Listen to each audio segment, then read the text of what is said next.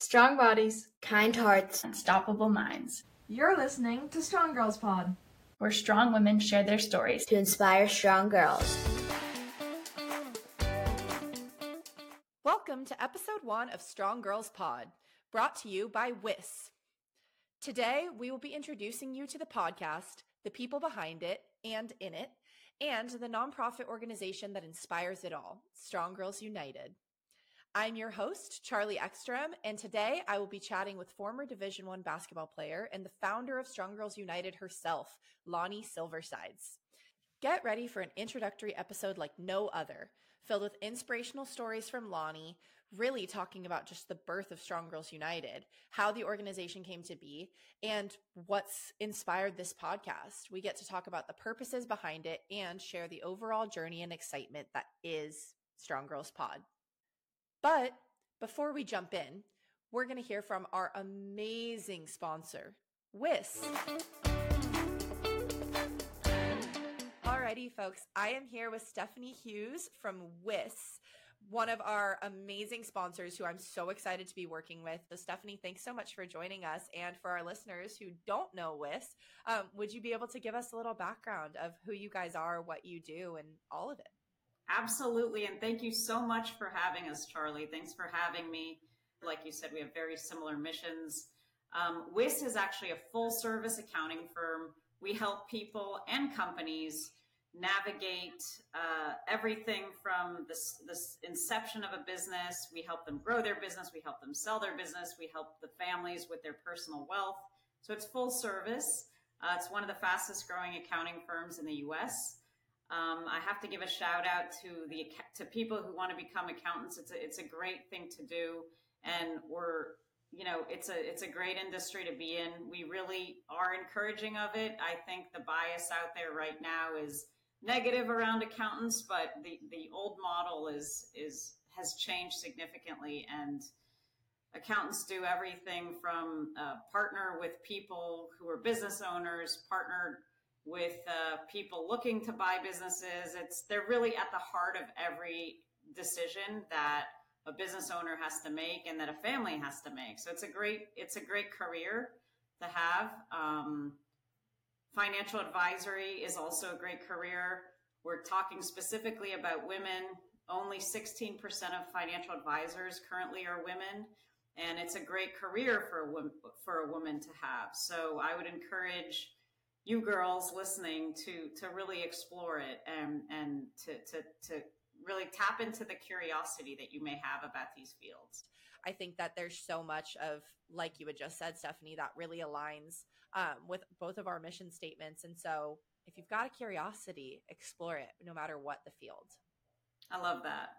Now, going in, for everybody listening, we're doing a new style of ads here with Strong Girls Pod, and we're really prioritizing, instead of just reading off of a paragraph and telling you what's really cool about certain brands, is we really want these brands that we're so proud to be partnered with and representing to represent themselves. And something that we've decided to do with WIS here and with Stephanie is doing a tip series for listeners from ranges middle school, high school, college, everybody this can apply to.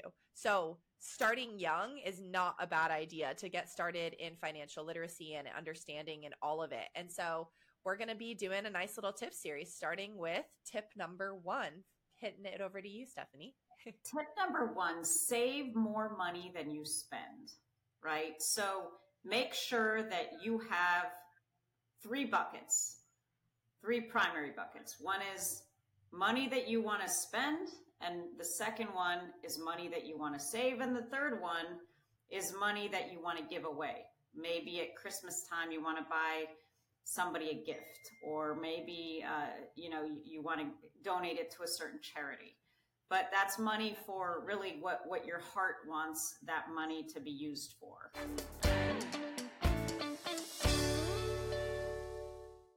Hello, everybody. Welcome to Strong Girls Pod.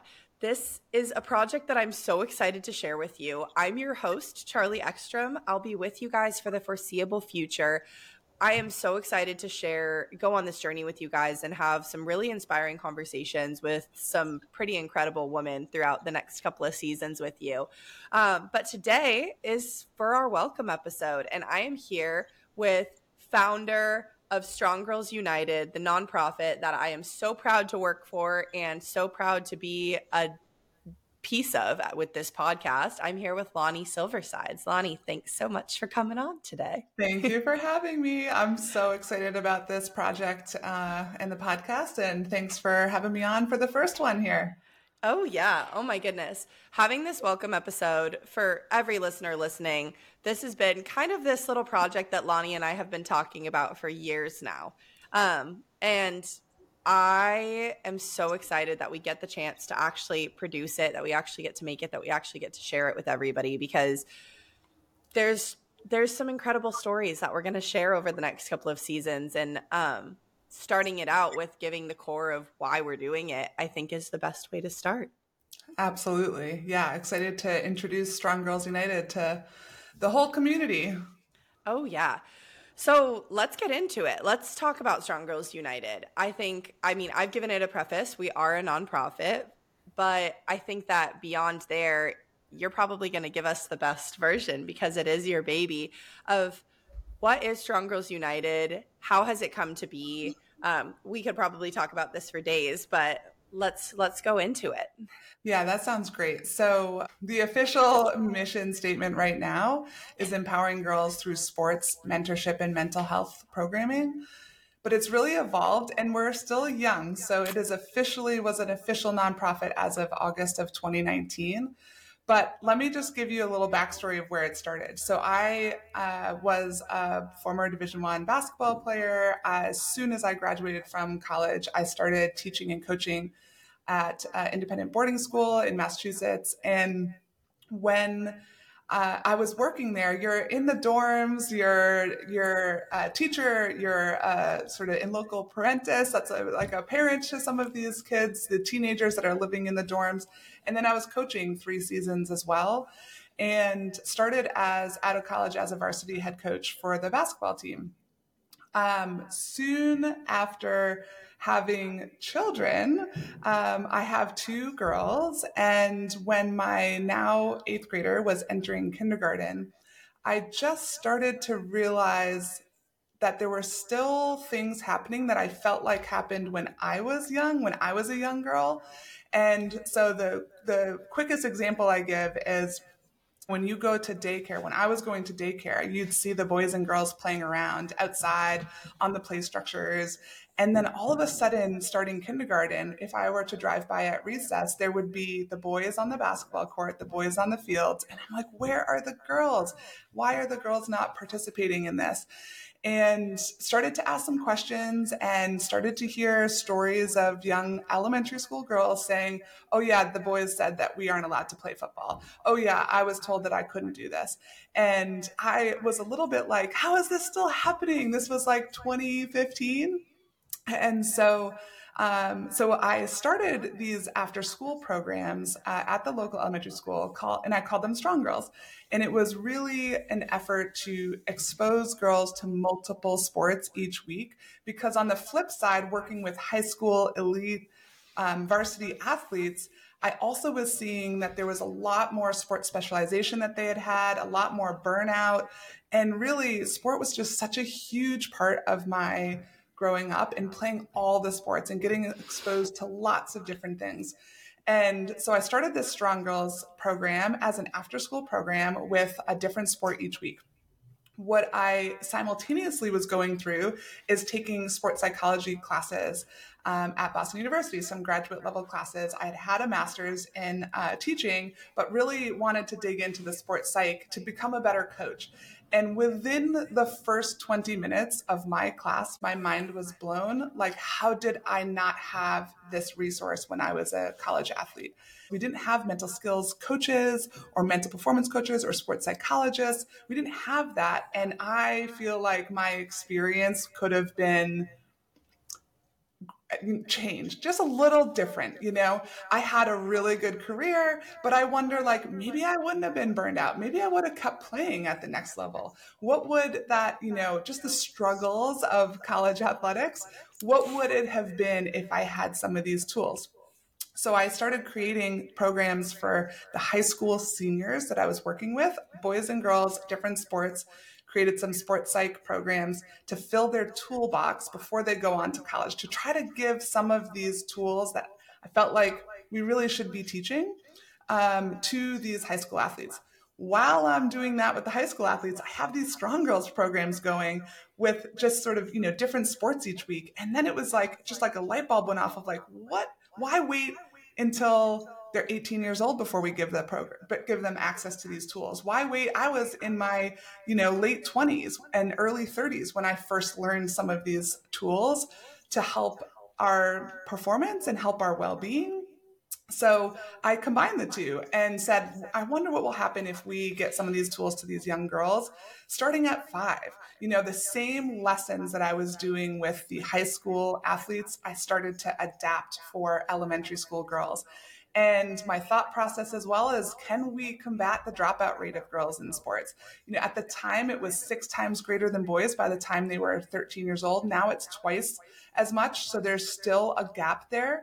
But beyond just exposure to multiple sports, I thought, can we give them exposure to multiple sports and give them also that confidence, the resilience, the gratitude, the growth mindset, all of these mental skills, talking about body language and self-talk, and what can we build that alongside building those, the sport bodies, and, this is where we're going to get to the strong bodies and the kind hearts, unstoppable minds. We'll get to talking about that, but can we support them in their athletic journey, being part of a team, and all that can bring, while intentionally also introducing these mental skills that everyone at all ages could benefit from. So that's where Strong Girls United really came from. It was these Strong Girls after school classes. And then I started getting interest from college athletes that I had coached in high school saying, I love this. How can we help? How can I help? So that's where we started the model of the university, programs and getting university athletes involved. And official nonprofit status came in 2019. Lots of big things happened between then, but I'll stop there for now in terms of just, that's like the really, like you said, the baby, like that's where it really started, was trying to combat dropout rate, trying to support girls and knowing that they belong in sports, and right down to at recess, right? If there's 2 hoops and you and your friends want to hoop, being able to like say, yeah, I can play basketball too. And then, working on the mental skills as part of it, just trying to get those tools to kids as young as possible and see if it can make a difference for them. I love it. And I love hearing the story every single time that we talk about it. And that's a huge reason of why I've come on and worked for this organization, because I grew up in a pretty sports-oriented community, so I feel pretty lucky that I had a decent amount of opportunities, but I can't necessarily say that I went out to the soccer field or I went to the basketball courts and played sports growing up when I was at school. I definitely was one of the more athletic kids. I think that a huge piece of it now that we talk about through mentorship, through just kind of the growth of the organization, is really looking to spread the confidence aspect that says no, I want to play too. And I love sports. I want to go out and do it as much as I can. That added sense of confidence and that added desire to compete at in any form of athletic competition, I think has become so important and so vital to kind of the standing of Strong Girls United and what we stand for. Yeah, absolutely. I love it. And I know that you started kicking us off with the strong bodies, kind hearts, unstoppable minds. It's my favorite saying of these 3 pillars of Strong Girls United. Of our motto is strong bodies, kind hearts, unstoppable minds. And for me, it means a lot. I think for listeners coming in, my background is in the sport of beach volleyball. I'm born and raised in Southern California. I played beach volleyball for 5 years at Stanford University, went through a decent chunk of adversity growing up, and definitely had my highs and lows at Stanford as well. But I have a lot of pride in the fact that I was able to battle through some more adverse moments and ended up leaving my career as the winningest player at Stanford University. Also the all-time losingest player, and I take that with pride too, of I was able to really set a foreground for a lot of the girls to come through our program and women to build this program up. But looking at the strong bodies, kind hearts, unstoppable minds mindset and the pillars of Strong Girls United, sport became so much more to me. It became so much more than just a competition. And it always was. Like, it was such a vital aspect of my life. But looking beyond the competitive aspect of sport and how I could keep my heart kind, how my mind was like flowing, how I was able to work on sport or able to bring sport into my life beyond the actual competition aspect is kind of what I've been able to connect with as an adult athlete now. When I came into the org at 20 or 19 versus if I would have come in at 5 years old, that probably would have helped promote a little bit more athletic or of the athlete side of it. But I think that like there becomes a lot of value in these kind of pillared systems. And I would love, like, maybe we just can go in of like the reasoning, the rationale behind this motto, and what kind of we hope that everybody takes from it. Yeah, that's awesome. For some reason, I like things in threes, like, learn, live, lead is, one of the other, mantras or mottos that I use in terms of how I think about educating and others. But so I like things in threes. And I really felt like there's three parts to this. It's not just a youth sport program. And I really wanted to create something different than just a youth sport program. And so the three pieces that I feel are most important that we build are kind of within that motto. And so strong bodies comes from, giving those just fitness and, being active and being part of, a team and getting exposure to sport and seeing what interests you and what you like and trying new things, that all kind of falls under that strong bodies. That's like the sport and physical activity component to it. And then the kind hearts come. So my background, once I started really exploring and digging deep into the sports psych, once my mind was open to it, I also went into positive psychology and took a sabbatical and went to Australia, started digging deep into positive education, which is where we take the principles of positive psychology and embed it into schools, and did some training at a school that is a positive education school out in Australia, and just really was learning from them. I really wanted something different. And so and I love all of youth sport also, but this strong bodies has the sport component. The kind hearts to me is kind of the positive psychology component. It's the social connection. We know so much research around the importance of humans being connected to others. That social connection is hardwired in our brains, and that's where the gratitude comes from. That's where thinking about, some of the just being part of a team and what it feels like to be part of a team and how to be good teammates. That's all part of that sort of pillar within our motto.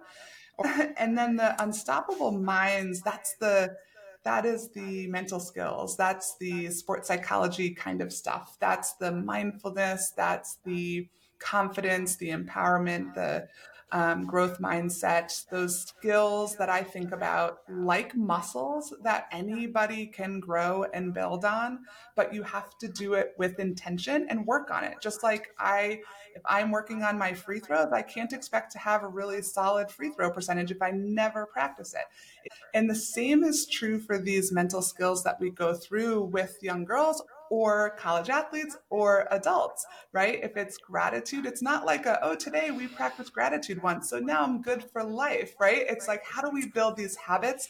And to me, infusing some of these intentional skills into sport is a beautiful place to do that, to build that resilience.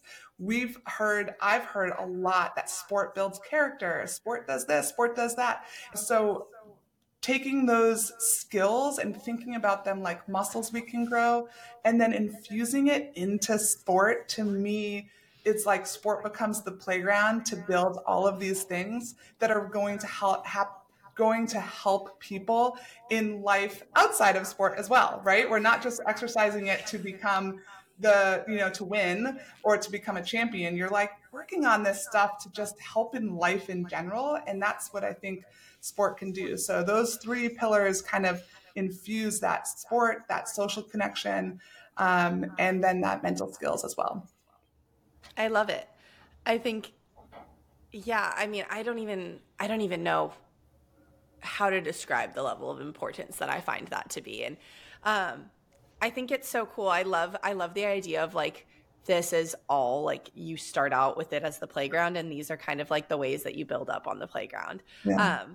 Because it becomes it honestly, it simplifies such a deeper concept. And I think like you look at it from the scope of we're working with girls and young women ages really like 5 to 18, and then beyond we have mentors and we have coaches and we have people that we work with that are ages 18 and beyond as well. And so we've got these two different sectors, but being able to have like skills and mindset activities and things that work for our members that are 5 years old and that also work for our 25-year-olds like mentors, I think is such a unique piece to look at it. Like I remember talking, and we'll definitely get into the mentorship program and the power of mentorship and all of it, of what we've been the main piece of Strong Girls the last several years. But I think that's something that I've talked to with working from the mentor side and like the mentorship aspect of it, is that speaking with other girls who have like helped run programs or helped work in programs, is that we find the lessons and we find the work to be just as important for us as it is for the girls that we're teaching. And again, like that goes back to the whole idea that like this never stops. Like you have to train these muscles, you have to train these mindset skills. Some of the people who are teaching these mindset skills didn't necessarily learn them at a young age, but they're learning to fine tune them, or they're learning to hone them in, they're learning to use them as they're starting to teach them. And then it just becomes this greater movement in women's sports, women's everything, which is such a growing industry, such a growing world right now, and makes it so much more important, because these strong women that are teaching these classes or teaching these lessons are now having the mindset skills or having the practices, having the like activities ready for them to be able to carry it on into their extending careers. Because a lot of women's sports and women's athletes are extending their careers as athletes right now. Yeah. And, you just made me think too, my first career was teaching math, and how I taught math was not for me to stand up and lecture and show everyone how to do it. It was, here's a little bit of information, a little tool I'm going to give you, and now you go do it. And I want you all teaching each other, because when you teach it, then it really helps reinforce it. So that is exactly the model that I think you're right has made Strong Girls unique, is that it is not just me coaching these classes anymore. That's how it started, was me creating and coaching Strong Girls.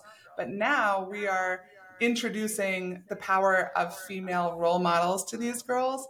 So 77% of female leaders reported a lack of female role models as the reason why they dropped out of sport or limiting sport experience. And so we know that female role models matters in this space.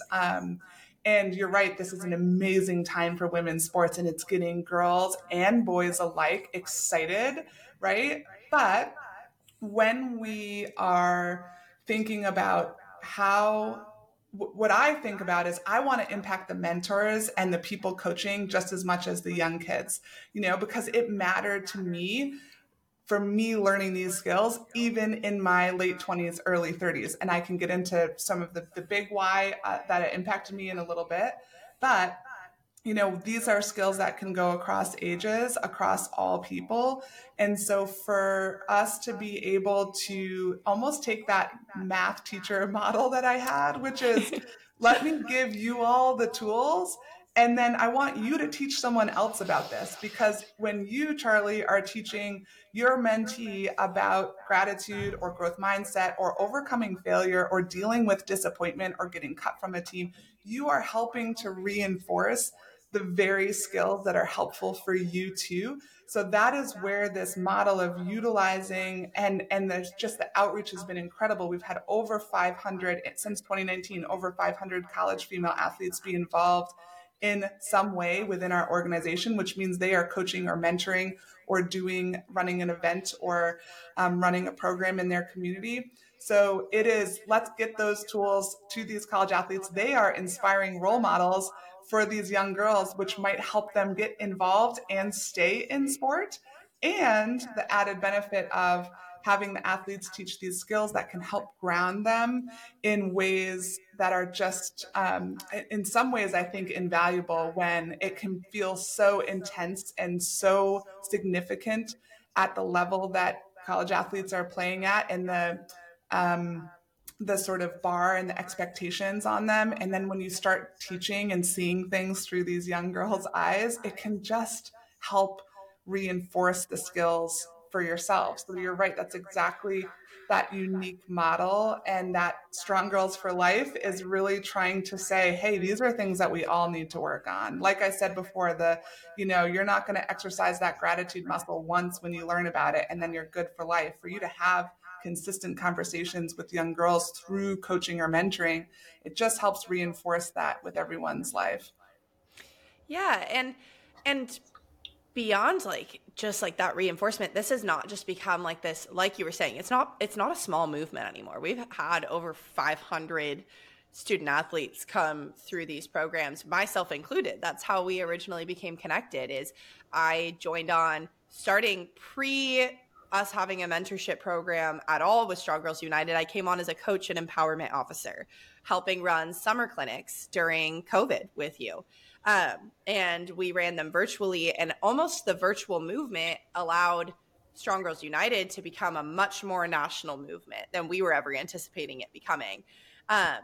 And I think it's so cool because, again, we're not this small little mentorship program anymore.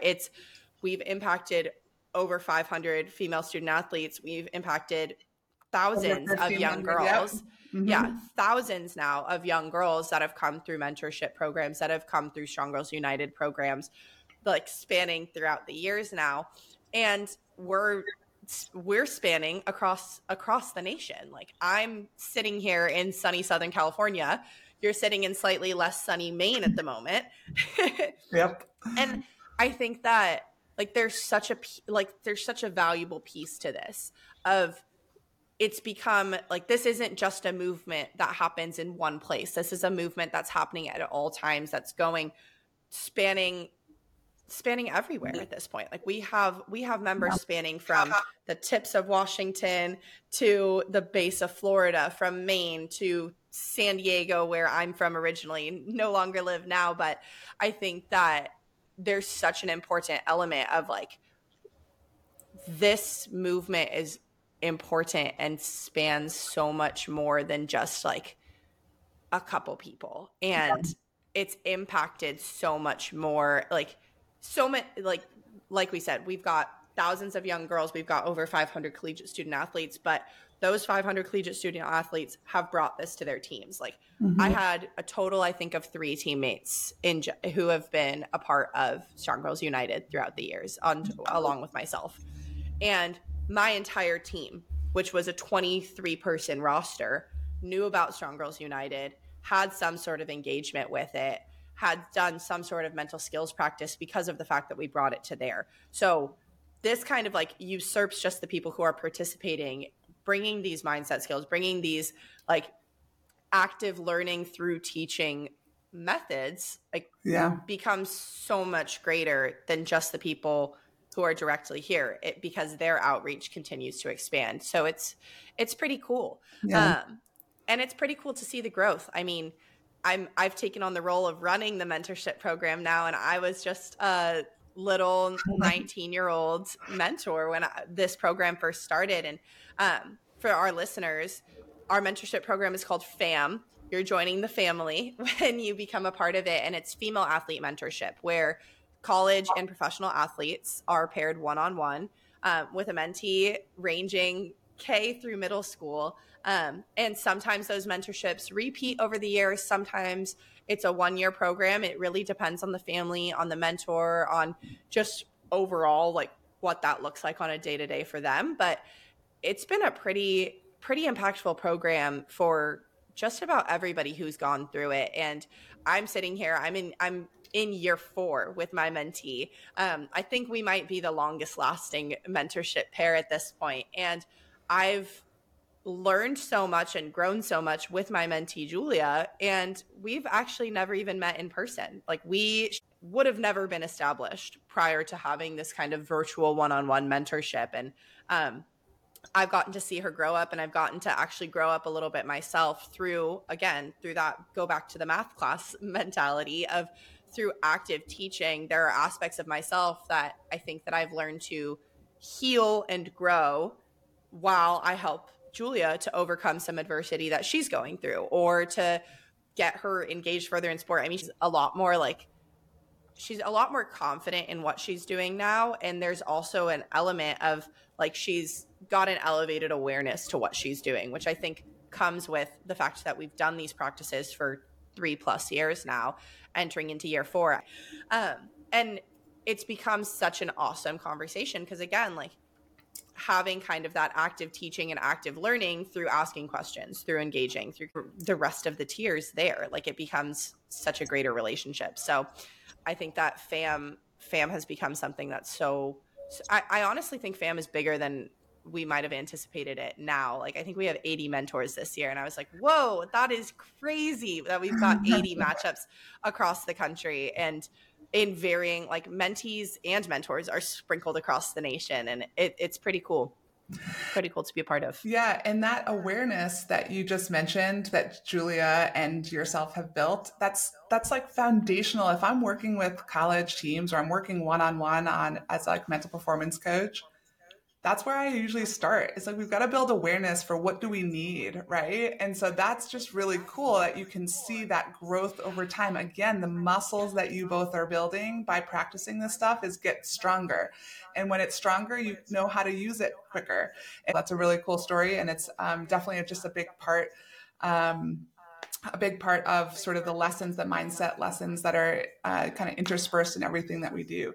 And I thought it might be good too to share, if there's college athletes that are listening, that are like, oh, this is great, I want to get involved somehow. We also have these Strong Girls U programs, which are like campus, and you could become a campus ambassador basically for your university. And that means putting on an event maybe around, National Girls and Women in Sport Day, or a celebration of girls in sport, or just because we do like a Be My Galentine event in February, anniversary of Title IX. There's all kinds of, I always say there's never a time that you can't come up with a reason to celebrate girls and women in sport.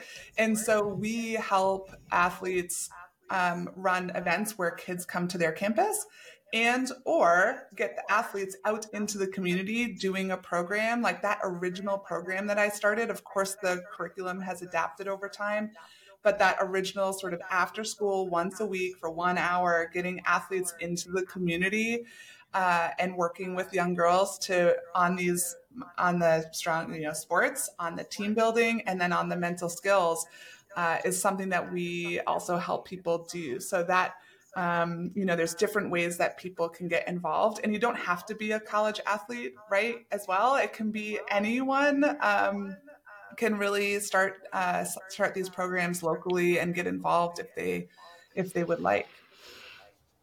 I love it. And yeah, like, please, we love being able to spread the wealth, and to spread the love, and to spread like this unstoppable nature that we're looking to continue to grow. And I think, like, looking at it too, like, even having these conversations that everybody's going to be able to hear some pretty cool from some pretty cool people over the next several months, and over hopefully the next lots of years to come. If we keep getting people to want to talk the way that we have been so far. But something that's come from this is like athletes and people who have retired in their careers or people who have moved on to new facets of life beyond athletics have come back to kind of their roots in that awareness, in that beginnings. And when we have these conversations, athletes are like, wow, this is something so cool.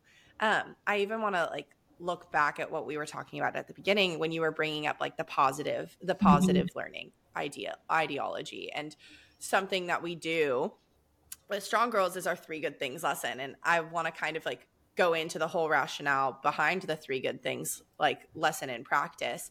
And I would love you to describe that. And then I'll bring in how we've kind of shared with the podcast and kind of what people can expect from that aspect of some really, really cool elements to what's to come in the conversations that they'll be hearing. Yeah, that's awesome. So gratitude, 3 good things is one of my favorite practices. As soon as I learned about it, I implemented it into my classroom when I was still teaching, implemented it into athletics, and then most definitely implemented it into my own life. So quick sidebar, I mentioned that I went to Australia and New Zealand and was on sabbatical with my family and was doing some more just like learning and going to, conferences and learning from others that are integrating some of this type of work like gratitude into what they're doing. When we returned from that trip, 4 days later, I was diagnosed with stage 3 breast cancer. And so this is not, I'm 34. I was an athlete, like to consider myself still an athlete sometimes. And, no family history, not, I don't hit any of the markers for what can sometimes cause. So it really came out of nowhere. Now, when I was diagnosed, my words on the phone, so I kind of had a feeling it was coming. It was just like one of those things, like when we were, towards the end of our trip, I scheduled an appointment. So full disclosure, felt a lump. So, this is obviously something for, women to, keep in mind and make sure that they're doing their checks. But then I also kind of just had a feeling that it wasn't benign, And so my first words to the doctor were, well, that is really inconvenient. And I said, I wasn't planning to spend the rest of my sabbatical dealing with this. Like, that's just, inconvenient. Now, of course, there are different emotions that are felt with a diagnosis like that. But my point, I suppose, is leading up to getting that phone call, I kind of knew, but I also knew that I was prepared and that I had just spent years building curriculum on mental skills training. And I did a book called Unstoppable. And I was working on this book. It was just picked up by a publisher. The Strong Girls Guide to Being was picked up by a publisher. That's the 8 to 12-year-old Strong Girls, kind of guided journal. And it's doing gratitude. It's doing the 3 good things. It's doing the body language and the confidence and all of these skills that I felt like anybody could use. And to me, I went into this experience being like, oh, I'm so lucky that I have just spent the last few years learning about this because I have the mental strength to deal with this. And wow, I can't even imagine if this were someone, I said to my husband, maybe I took this off of someone that didn't have the support, the team, honestly, like the experience in athletics, which definitely ties to having to go through treatments, and the mental strength that was built through learning. So very similarly, I was taking these lessons and putting them on paper and in books to teach and help other people. And by doing so, it reinforced it for me. So the biggest thing that I took with me was this gratitude and the 3 good things. And so we did a family every night at dinner. We would talk about 3 good things from the day. It stems from this idea that our brain has a negativity bias. It is wired to see what's not going well, what's wrong, what's not good. And we don't have to work hard at identifying. It's like, I don't want to go to the 6 a.m. practice. It's cold outside. I wish it weren't raining. It's dark at 4. I don't like that. I'm hungry, whatever it is, right? Our brain is wired to notice what's not going well. And as soon as I started introducing these practices in the classroom and for our family and for myself, you just start to build, again, more awareness. So at first, you're kind of looking back on your day thinking, okay, what are my 3 good things from today? And then all of a sudden during the day, something will happen and you'll be like, ooh, that's going to be one of my good things from today. And now you've built that awareness to notice in the moment those good things. And the more we can do that and integrate that into our daily life is just noticing the good. There's going to be not good stuff too. There's going to be hard stuff. But even in the midst of the hard, we can find good, in my belief. And so going through treatments as an example, we had the, family 3 good things, but I took one. I said each day I'm going to find one, I'm going to name, and I just started keeping track of what is one good thing from my day, even in those days that I was really sick and in lots of pain and just not feeling well, not really eating much. And so I remember one of my days that one of the good things was that I got outside for a little tiny walk with the dog, and the dog did not poop. And I was literally like, because I hate picking up dog poop. And so I literally in my head was like, ooh, this is going to be my good thing from today. So I'm not, all these other things are not going great. I don't feel good, but I was like, that's going to be one of my good things. And I kind of came in the house almost giddy to be like, this is going to be my good thing from today. Like the dog didn't poop. And it was just like such a silly thing. But my experience in that moment, I was like, realized that I had built that muscle, right? So going back to these are muscles, these tools are muscles that we grow. I had built that muscle over time, over the last couple of years, doing that every day so that when I really needed it most, that muscle was strong. And when I really needed it most was going through this cancer treatment. And what I came to realize, so this was 2018, 2019, and just, really started to think about is everyone is going to go through something at some point in their life that these tools can help everyone. Not that it might be during sport, it might be as a college athlete, it might be when you're young, it might be when you're in your 30s, it might be, and at some point everyone will go through something and has gone through something.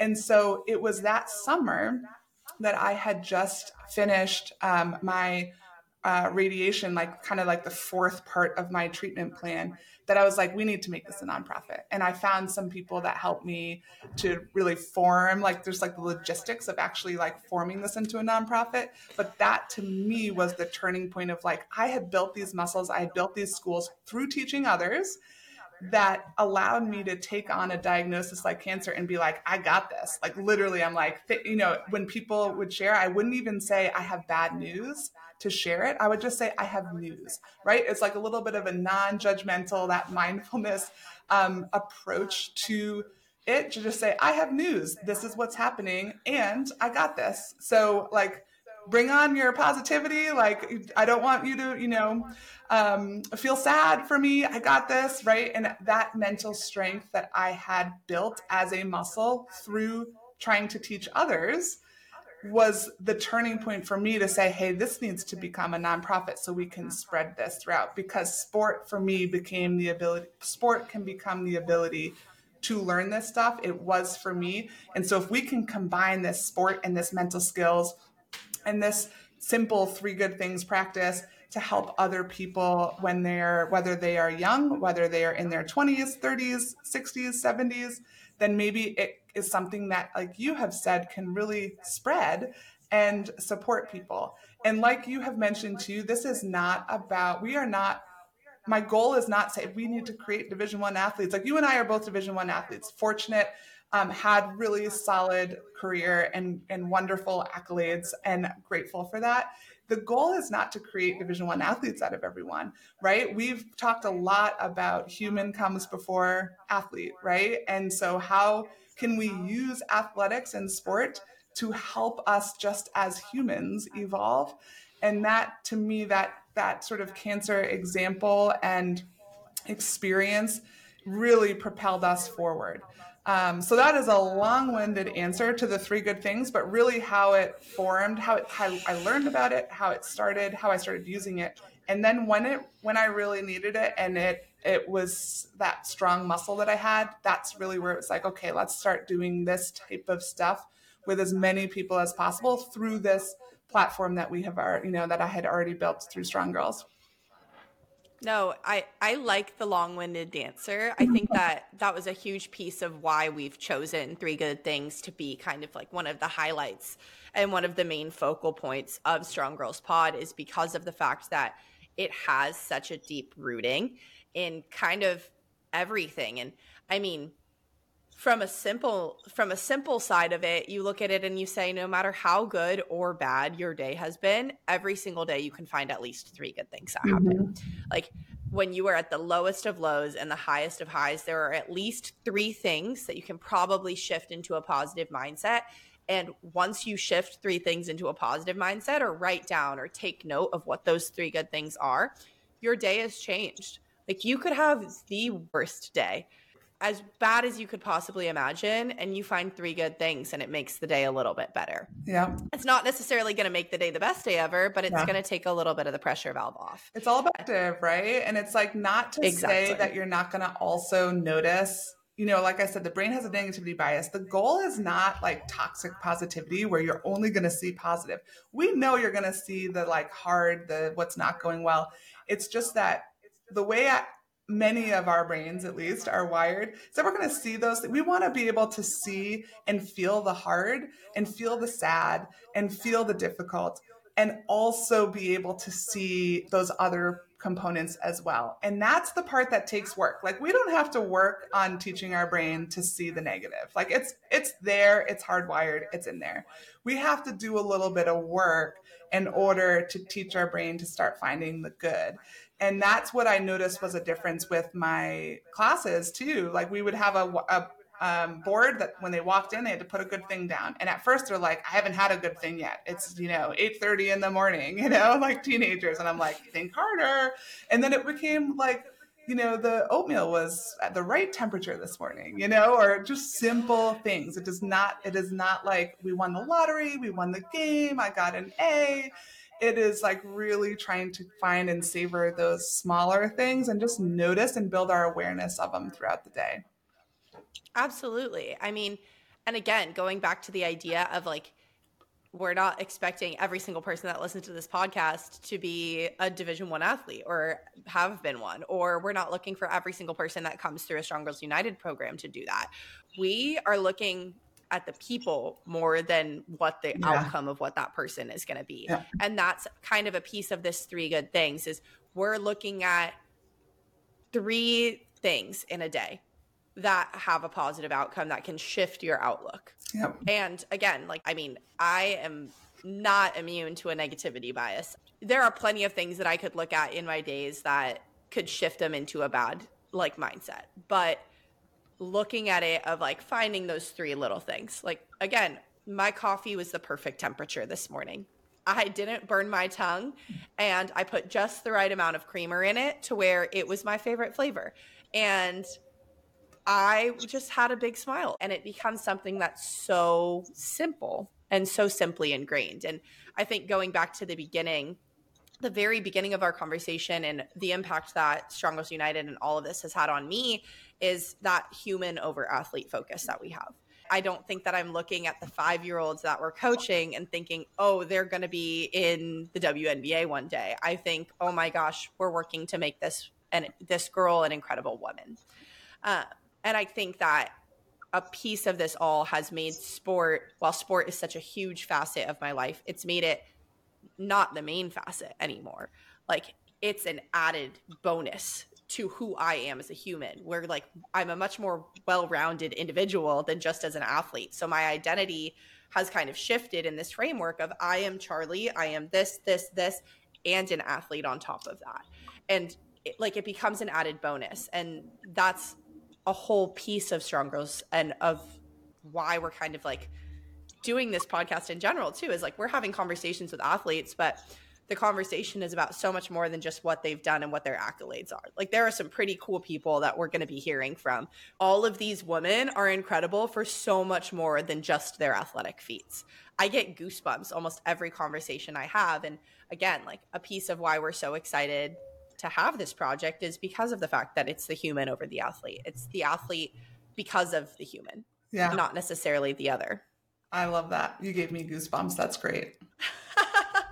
I'm glad that I could do it back because we're going to be able to share this, and I hope that it gives the goosebumps that I get because of the fact that I swear everything is so inspiring to me, and again, becomes so much more in depth in life than just sport. Sport is an added bonus, and it's an additive that is so important to our foundation, but our foundation focuses on the human. The sport is what helps the human, not necessarily the other. And sport becomes the avenue. It's like the playground to work on some of this stuff that you're going to need, even whether sport's around or not, right? And when you think about when you talk to athletes or even kids, it's like, what do you play? That's the question. What do you play?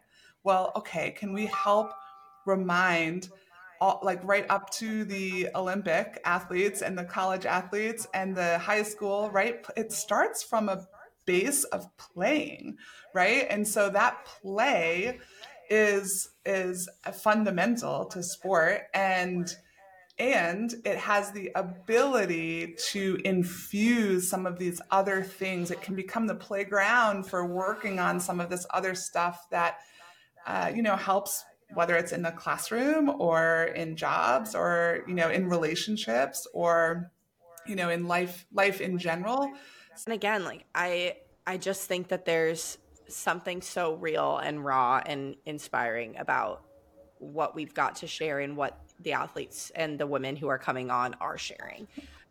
So I really can't wait for everybody to be listening. To listen to. I mean, really, everybody get ready because this is going to hit the world by storm, hopefully, the way that we want it to. And there's just an incredible opportunity here and to inspire the way that some people who haven't necessarily gotten the chance to inspire are going to. That's right. And Charlie, there's a way for any age for people to submit their questions, right? And so that the conversations that you have, have some of those, whether it's through our social media, the Strong Girls Pod, or whether it's through the actual podcast interviews, there's a place, on our site, right, that we want to hear the voices from all ages and what questions they have. Is that right? It is, yeah. You just set me up perfectly. It's a really fun thing that we're doing with Strong Girls Pod now is this conversation isn't just between me and between the athlete on screen with me and the woman on screen with me. It is a conversation that's had with people who want to be heard or who want their questions to be asked, who want to feel like they're a part of this conversation. If you had the chance to ask an All-American, to ask an Olympian, to ask these top-tier athletes and top-tier women any question. It could be something as simple as what's your pregame meal? And it could be something as complex of what do your bad days look like? Or how do you overcome something more serious? Or what does it look like battling through injury?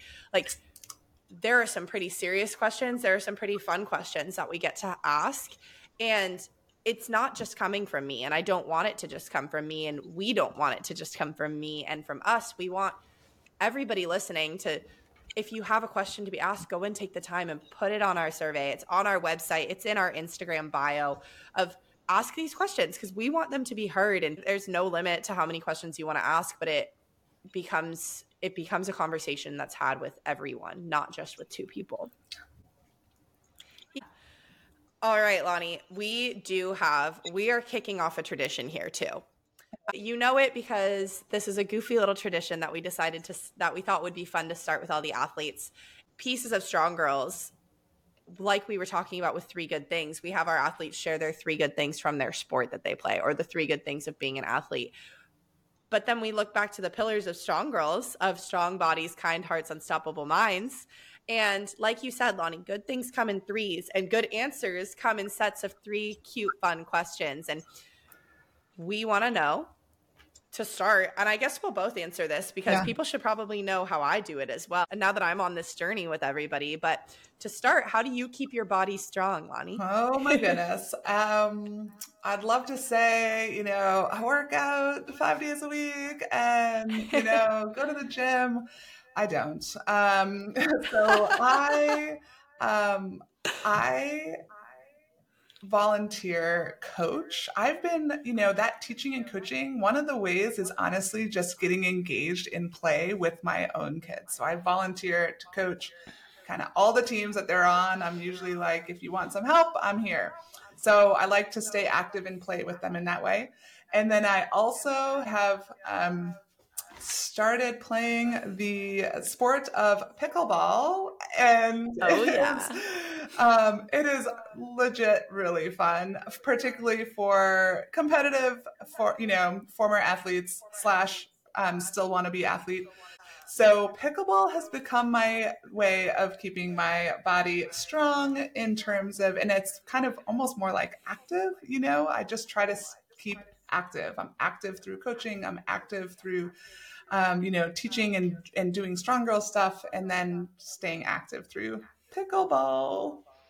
I love it. I'm gonna make so many people laugh. My kids are like, "It's for old people." I'm like, "No, it is not. You haven't tried it yet." No, I'm actually trying to get more into pickleball. So I think going into me for keeping my body strong, I guess I didn't preface this with everybody I did have a 5-year career at Stanford. I graduated in June of 2023, and I'm now playing professional beach volleyball. So there's a huge element to my life that is keeping my body strong at all times. But I'm going to say, like, for my favorite pieces of keeping my body strong, because while playing sport, like, your body has to be strong, your body also gets beat up. And my personal favorite way to keep my body strong is like getting in the gym and lifting weights.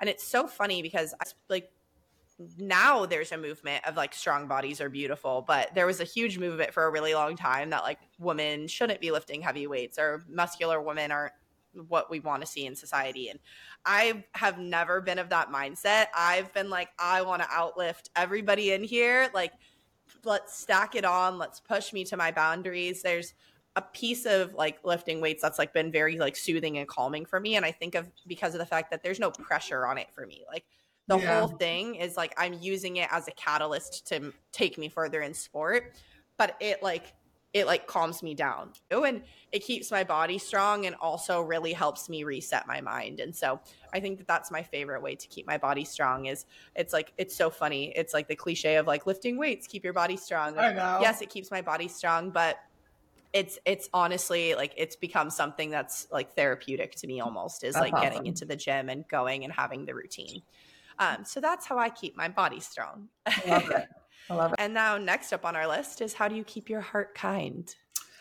Oh, I think we talked about like gratitude practice is definitely a big one for me still. I try to use I get to instead of I have to. So I get to, go, pick up the girls at the end of the day from school. I get to get on this podcast. I get to do this meeting because I'm doing things that I love. So gratitude practices, I would say, are probably the biggest way. And then I love, family and people and doing things with that social connection piece that's part of Strong Girls, and being part of teams. So that volunteerism part of this, kind of what I do, and just being around people and part of teams also really helps. How about you? I keep my heart kind. I was coming up with this. I think I have a bunch of answers because I feel like this is probably the most important one for me, is finding ways to keep my heart kind, and giving back to my communities around me has been like a huge aspect and element of that. But I'm going to actually shift my answer and say that how I keep my heart kind is by saying yes. And I've discovered that like kind of saying yes to little things with friends or with family or community has brought me a sense of like fulfillment and like warmth, because of the fact that you don't necessarily know how many times the person who's asked you if you want to go do something with them, or if you can help them with something. You don't know how many times they've asked, and you don't know how many times they've been told no. I've been told no so many times in my entire life, and I'm okay with that. Like, a no is a no. It doesn't really mean that much at the end of the day, but they can start to wear.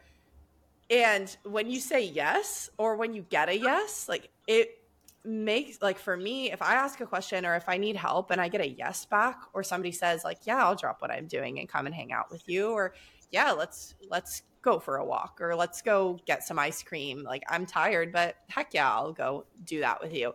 It is awesome. And it makes you it like elevates a mood. And so what I know that comes from my internal side is when people say yes to me, it brings me so much joy. So I try to say yes to others as much as I can, whether that be help, whether that be hanging out, whether that be like really anything. I love that, because Charlie, the other thing about that is, the research around kindness, and actually, one of the single best ways to boost your own happiness is to do things for others, right? So that's really what both the volunteering that we both have talked about, that helps us feel good, and doing stuff for the community. And then the saying yes, that like, it's that feeling you get, and this is what I want to teach my girls, and then when I think of like all of the strong girls as well, right, is that those kind moments and words and actions actually really, it's like a boomerang. It comes back and feels so good. It's like that good feeling when you're giving someone a gift, and it's like, you're making them happy and you can't wait for them to open it, right? And so that you touched on, one of the themes that are certainly integrated into our programs too is just kindness in general being such a boost for mood and happiness and all of that thing. So I love your answer. Thanks. Yeah, it's pretty special, and it's cool. It's a dual-sided warmth. It's a dual-sided, like, keeping your heart kind of like, just everybody wins in that moment. So it makes me happy, and that's all that I can ask for at the end of the day. Now, last up on our lovely little list of 3 things is, how do you keep your mind unstoppable? So, I think this is one that really blends the other two as well. Like, they're not all in silos, right? Like, they all kind of work together. But I would say I really love to learn. So reading new books, learning new things, trying new things, just trying to improve, whether it's at my pickleball game, or whether it's public speaking, or whether it's parenting.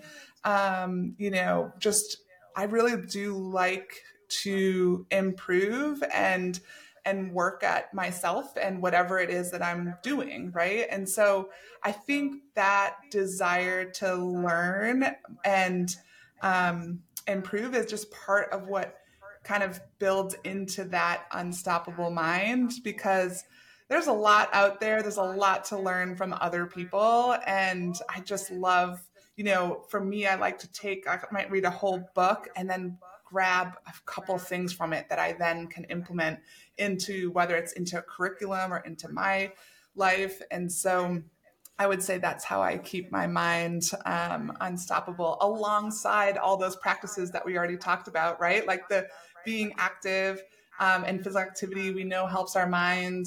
The kindness, the volunteering, the being part of teams, the gratitude practices, it's all kind of interconnected. But that's what my first instinct is just like that love of learning that really helps, I think, me. How about you? I love it. I was always a pretty nerdy kid growing up. Like, I had my nose in a book whenever I wasn't playing volleyball. So I've always had this total like love for reading and for learning. I've gotten back in, now being out of college, I've kind of gotten really back into reading again, which makes me very happy, because there was an element in education that kind of disrupted my reading patterns, just because of the fact that I was so busy doing readings for classes that I didn't actually get to read for joy that much. And so now I've started reading for joy again, which makes me quite happy. And I think also on top of it, I like to say that I'm a full-blown adult now, that I actually like live on my own. I'm not doing school, I'm working, all of it.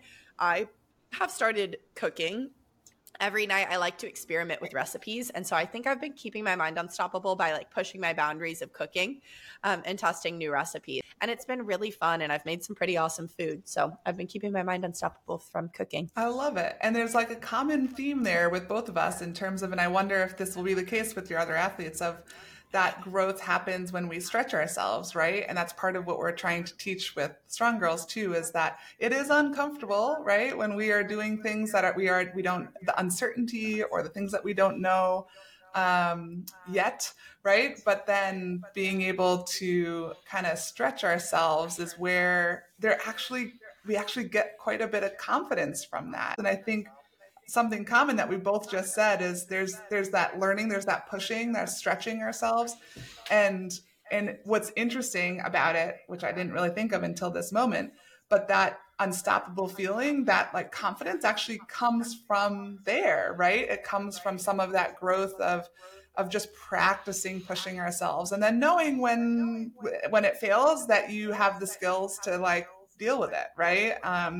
And not beat yourself up over it, and then just try again, right? So that's cool, and I'm super excited to see and hear from some of these common themes that we might be able to pull out from all of the interviews that you're doing. Oh yeah. I mean, again, I think everybody's going to be just love. I love that piece. I love the simplicity of the questions, and I love the varying complexity of the answers. I think that it's a very cool and interesting moment to hear where an athlete's brain goes on the instant. And I'm excited for everybody to hear. And I feel like this welcome episode has become something that's so much more than just a welcome, that just really gets to share kind of like our hearts and where we're coming from with this. And we hope to inspire just as much as we hope that the others inspire. And I'm so excited. Yeah, thank you for having me first on, and love the chance to share the story of where we're at. And I love how you put it, for us to be able to share our hearts and when I came up with sort of what I think about my purpose, in like a, couple of words, it's been to impact many, one person at a time. And I think we can take that with the Strong Girls Pod too. There's the opportunity for many, but going one at a time to impact and inspire is just really fulfilling for us, as well as, like we've talked about, as well as we hope to impact the people listening, or the young girls in our programs, or the young women in our programs. Just grateful for time and for the people listening, and looking forward to that, impacting many, one person at a time. I love it. Well, I'm so grateful that you came on and were able to share today and help me welcome everybody to our little project that we've got here. So from the bottom of my heart, thank you, Lani. And for everybody listening, welcome on this journey. Thank you so much for listening. And I can't wait to have these conversations for you all to share and continue to spread good and inspire many from the first listen. So thank you, everybody, and welcome. This podcast is sponsored by Strong Girls United, a nonprofit with a mission to empower girls to be strong, confident, and resilient through sports mentorship and mental health programming. Visit sgunitedfoundation.org to learn more on how you can get involved today.